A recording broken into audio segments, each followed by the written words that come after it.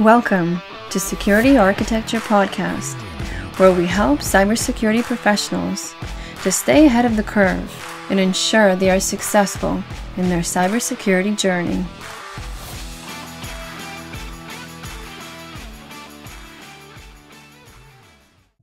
Hi everyone, I'm Dimitri. Hi, I'm Evgeny. We have Dino from Momentum Cyber and Seto from NTT joining us today. Dino, it's the second time you are on our podcast for the Moneyball episode.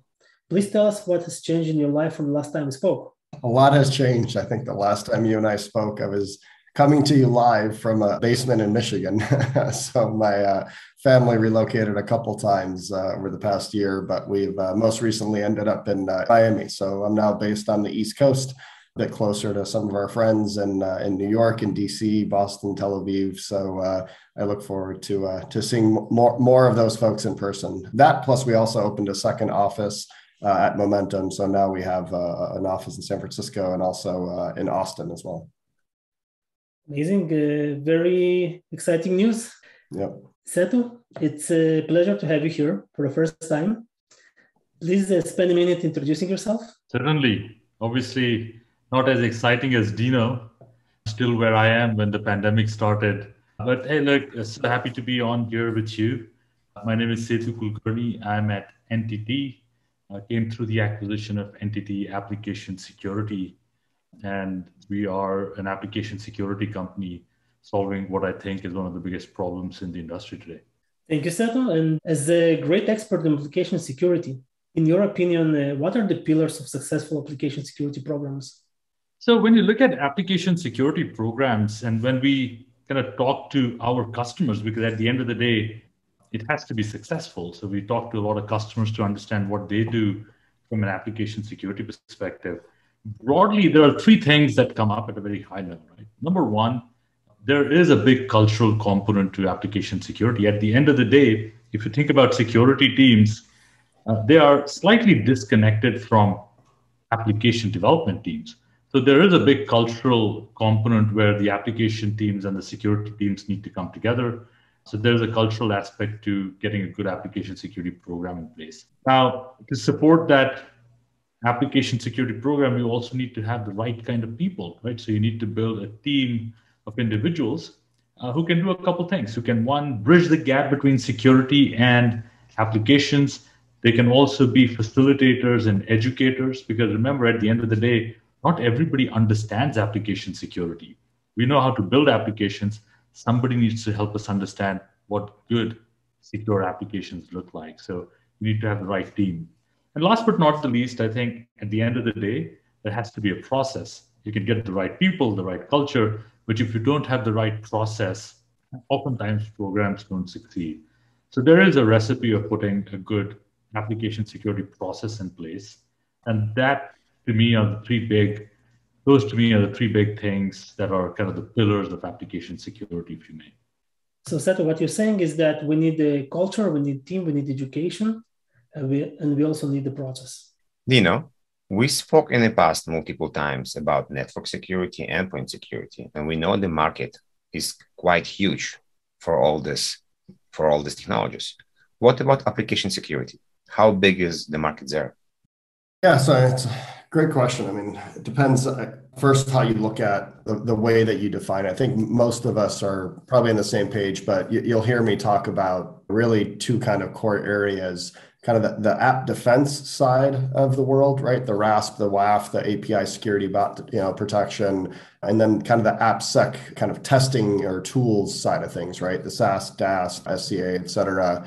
Depending on the source that you look at, the overall application security market, so kind of encompassing both of those pillars, I've seen estimates of about 5 billion or so is the market size, with a growth rate somewhere between 11 and 14%, depending on which source you're looking at. Interestingly enough, which I think this will be a common thread with some of the statements that I'll make throughout the podcast.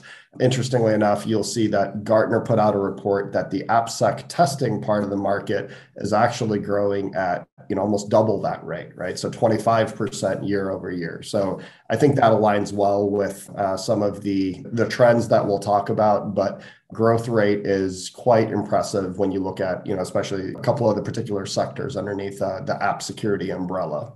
Is the pandemic help this growth because people moving more applications and workloads to the cloud?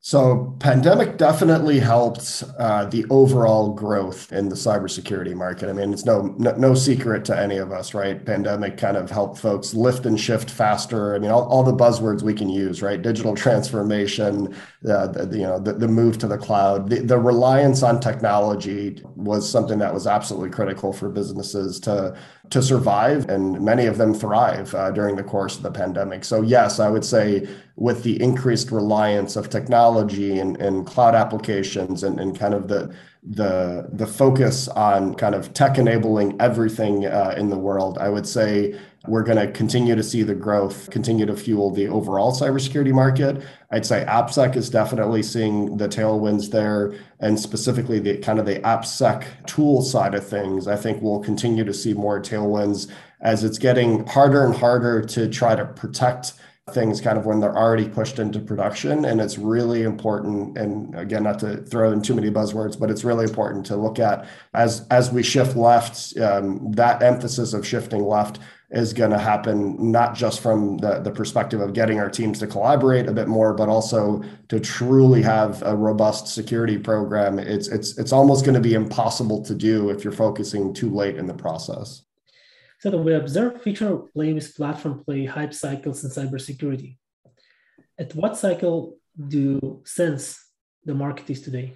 Actually, as I answer that question, let me pick up on something that Dino said, right? Dino is absolutely right as far as the focus on application security is concerned throughout this pandemic. The pandemic is kind of a great inflection point for us.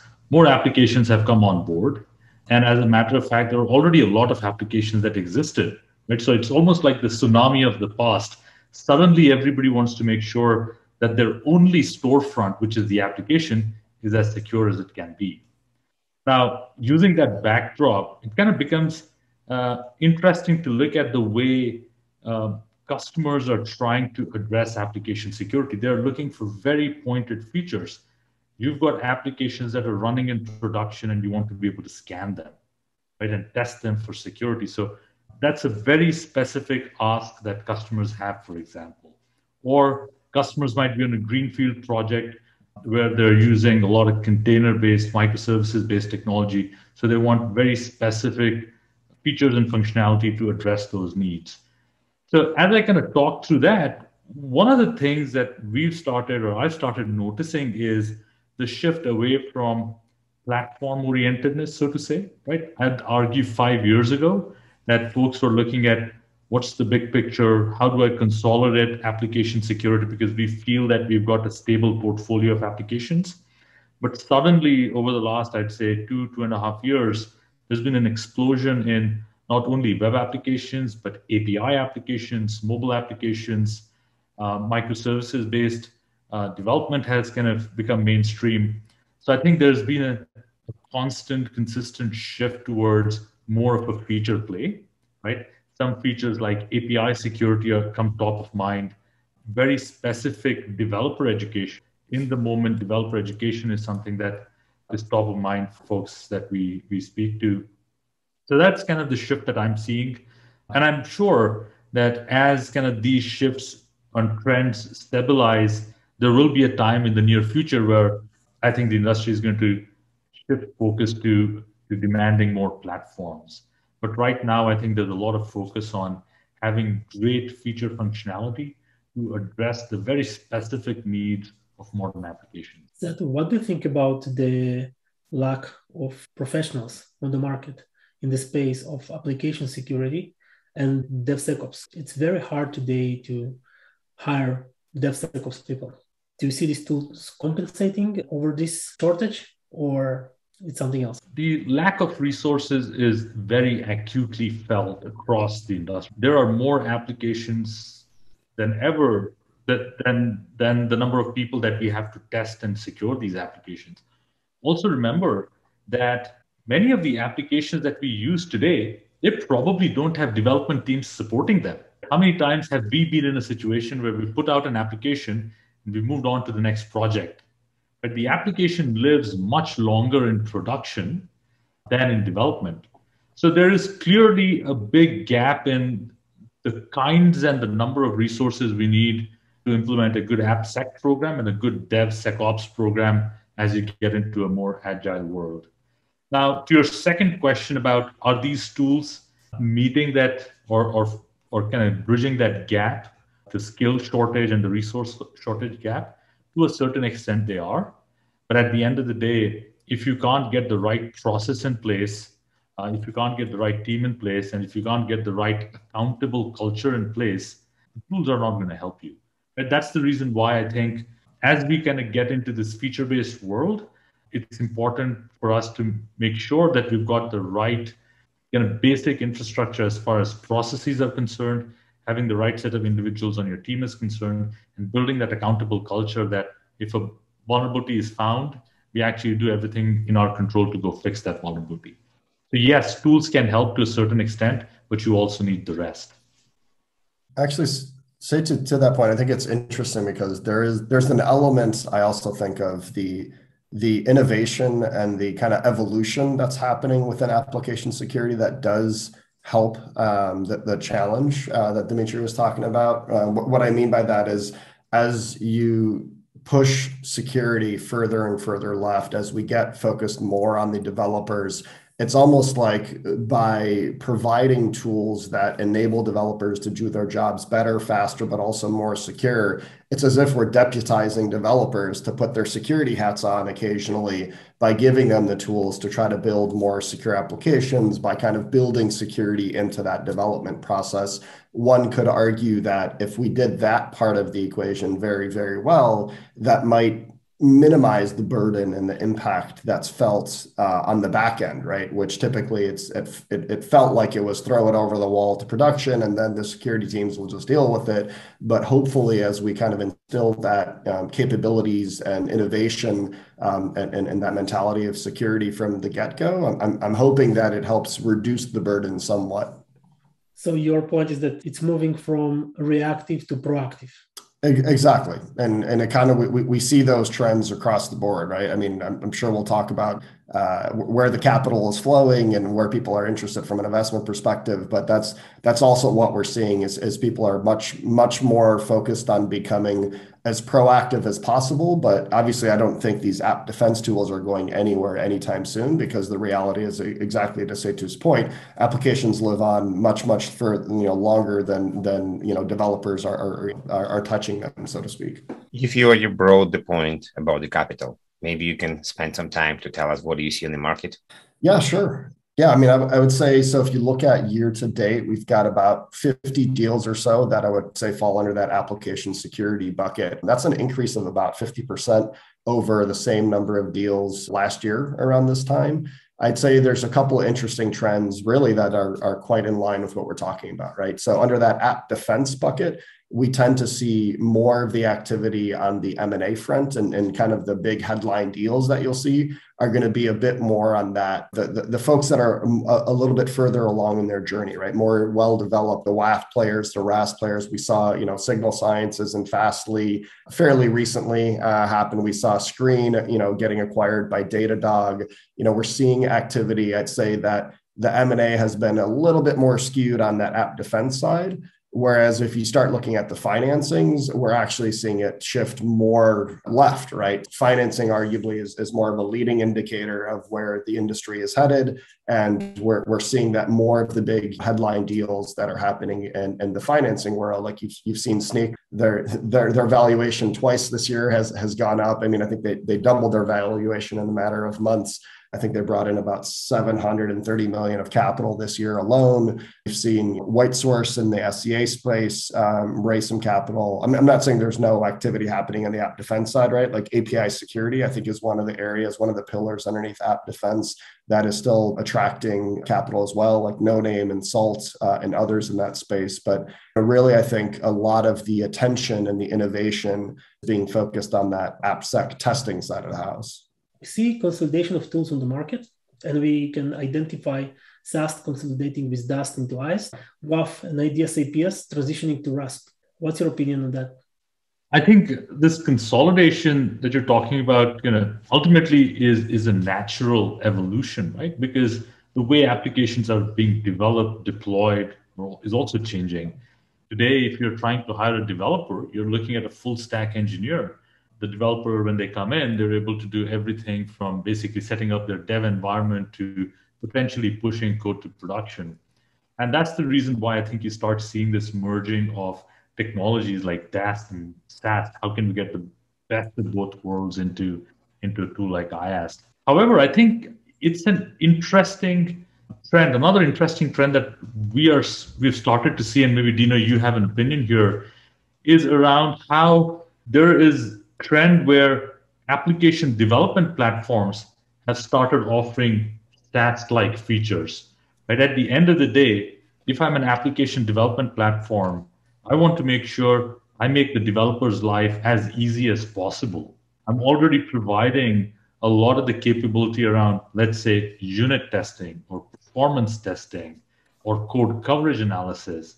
And for an application development platform or a code repository platform, I think it's a natural evolution that we can also start seeing some consolidation of static analysis and developer-oriented features in the application development platforms. So I'm quite actually looking forward to that trend playing out, because I think it's an important consolidation trend, which I feel at the end of the day might be something that developers will much appreciate. Yeah, you're spot on, right? I mean, if you look at whether that's, I don't know who you subscribe to, the Forrester Wave, if you look at Gartner, I think they have their Magic Quadrant for application security testing. You're starting to see names like GitLab and GitHub and others that are appearing on those, right? Not traditionally security players.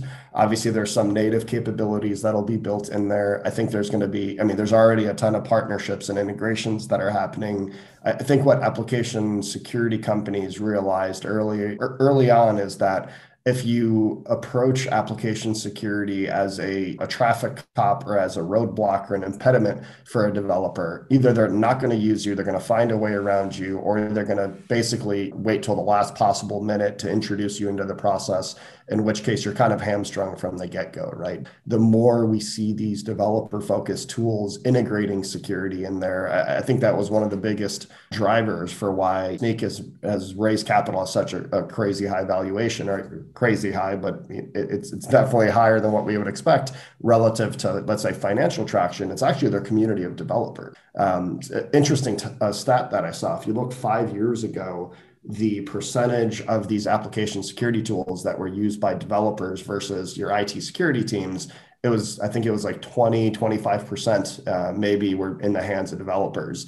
Now the stat is actually, it's converging. I think we've actually reached parity in 2021, where you're looking at the equivalent usage, let's say, between the developers and the information security teams. It gets to what points you were making earlier on, is that trend I would expect to continue. And I would hope and expect to see more and more of these developer-focused platforms absorb, and frankly, M&A, which we're not going to complain as Momentum Cyber, but I would expect to see more of that activity happening where these capabilities just get baked into the tools, as opposed to needing a separate security tool versus my development tool.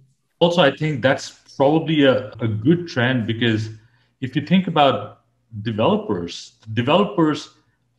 if the developers are naturally attracted towards a certain set of functionality, they'll adopt it. Versus if you start marketing to developers, the almost immediate reaction is, wait a minute, why are you trying to market to me? So I think there is an interesting play on the developer psychology and mentality as well. Developers like to experiment, they like to discover. And the moment you discover that there's a nice tool that I can use and it's solving my use case, you start promoting it. So I think security has to become naturally attractive, if I may, to developers. And the best trajectory for that is through application development platforms and tools. Yep, absolutely. 100%. If you're an enabler and make your developer's life easier and you happen to bake in some security, you'll be great. If you're, a roadblock or a traffic cop, there's no chance, no matter how many marketing dollars you spend. Exactly. There's a lot of discussion on the internet right now about software components. How do I actually build my software? What's included there? And software bill of material been around for several years, but I think this year it become even more in focus. So Seto, maybe you can talk a bit more about what do you think, where it's going, who are the players, what's the opportunity here as well? Absolutely, right. I think the software bill of materials, or if I had to kind of speak to you 2-3 years ago, we would be calling it some form of software composition analysis. And if I were to speak to you 10 years ago, we were still calling it software bill of materials, right? So it's going through that cycle. I remember when I was early on in my career in product management, at the end of the day, it was my responsibility to actually make sure that all the open source software and the commercially off-the-shelf software that we've embedded are actually documented, and that bill of materials for that software is well described in a README file.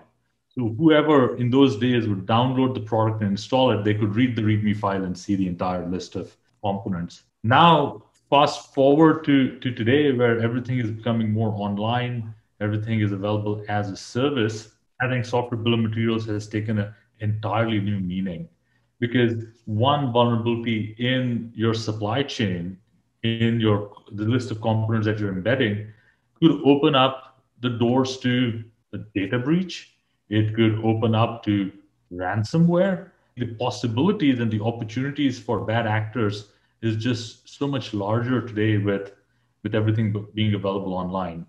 So I think where the software bill of materials conversation is heading is more transparency, right? At the end of the day, even if we read the presidential executive order that came out, 4 months ago, at least from a federal procurement point of view, they are now mandating that any software vendor that works with the federal government has to figure out a way to publicly declare what their software bill of materials is. The one piece that I'll add here, which is kind of quite interesting and intriguing to me, is today with the technology that we have available, we can certainly kind of see a near-term future where we can analyze software as it is and produce a bill of materials.